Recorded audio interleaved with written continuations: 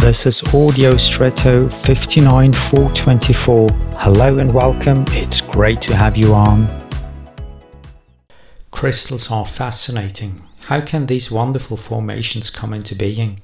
How can nature produce something so special, so pure in so many different colors, types and shapes? It made me think even more when I learned that crystals are formed within rocks, so they are not visible or recognizable per se. It seems to me to be similar in the sea with pearls which, as far as I know, can only be found hidden in shells. On the other hand, it is said of evil that it spreads and forms itself in the darkness and shuns the light.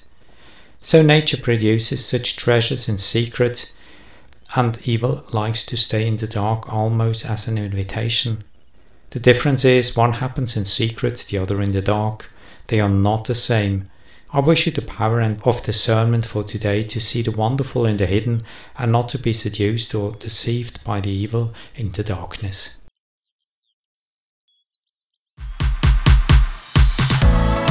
And now I wish you an extraordinary day.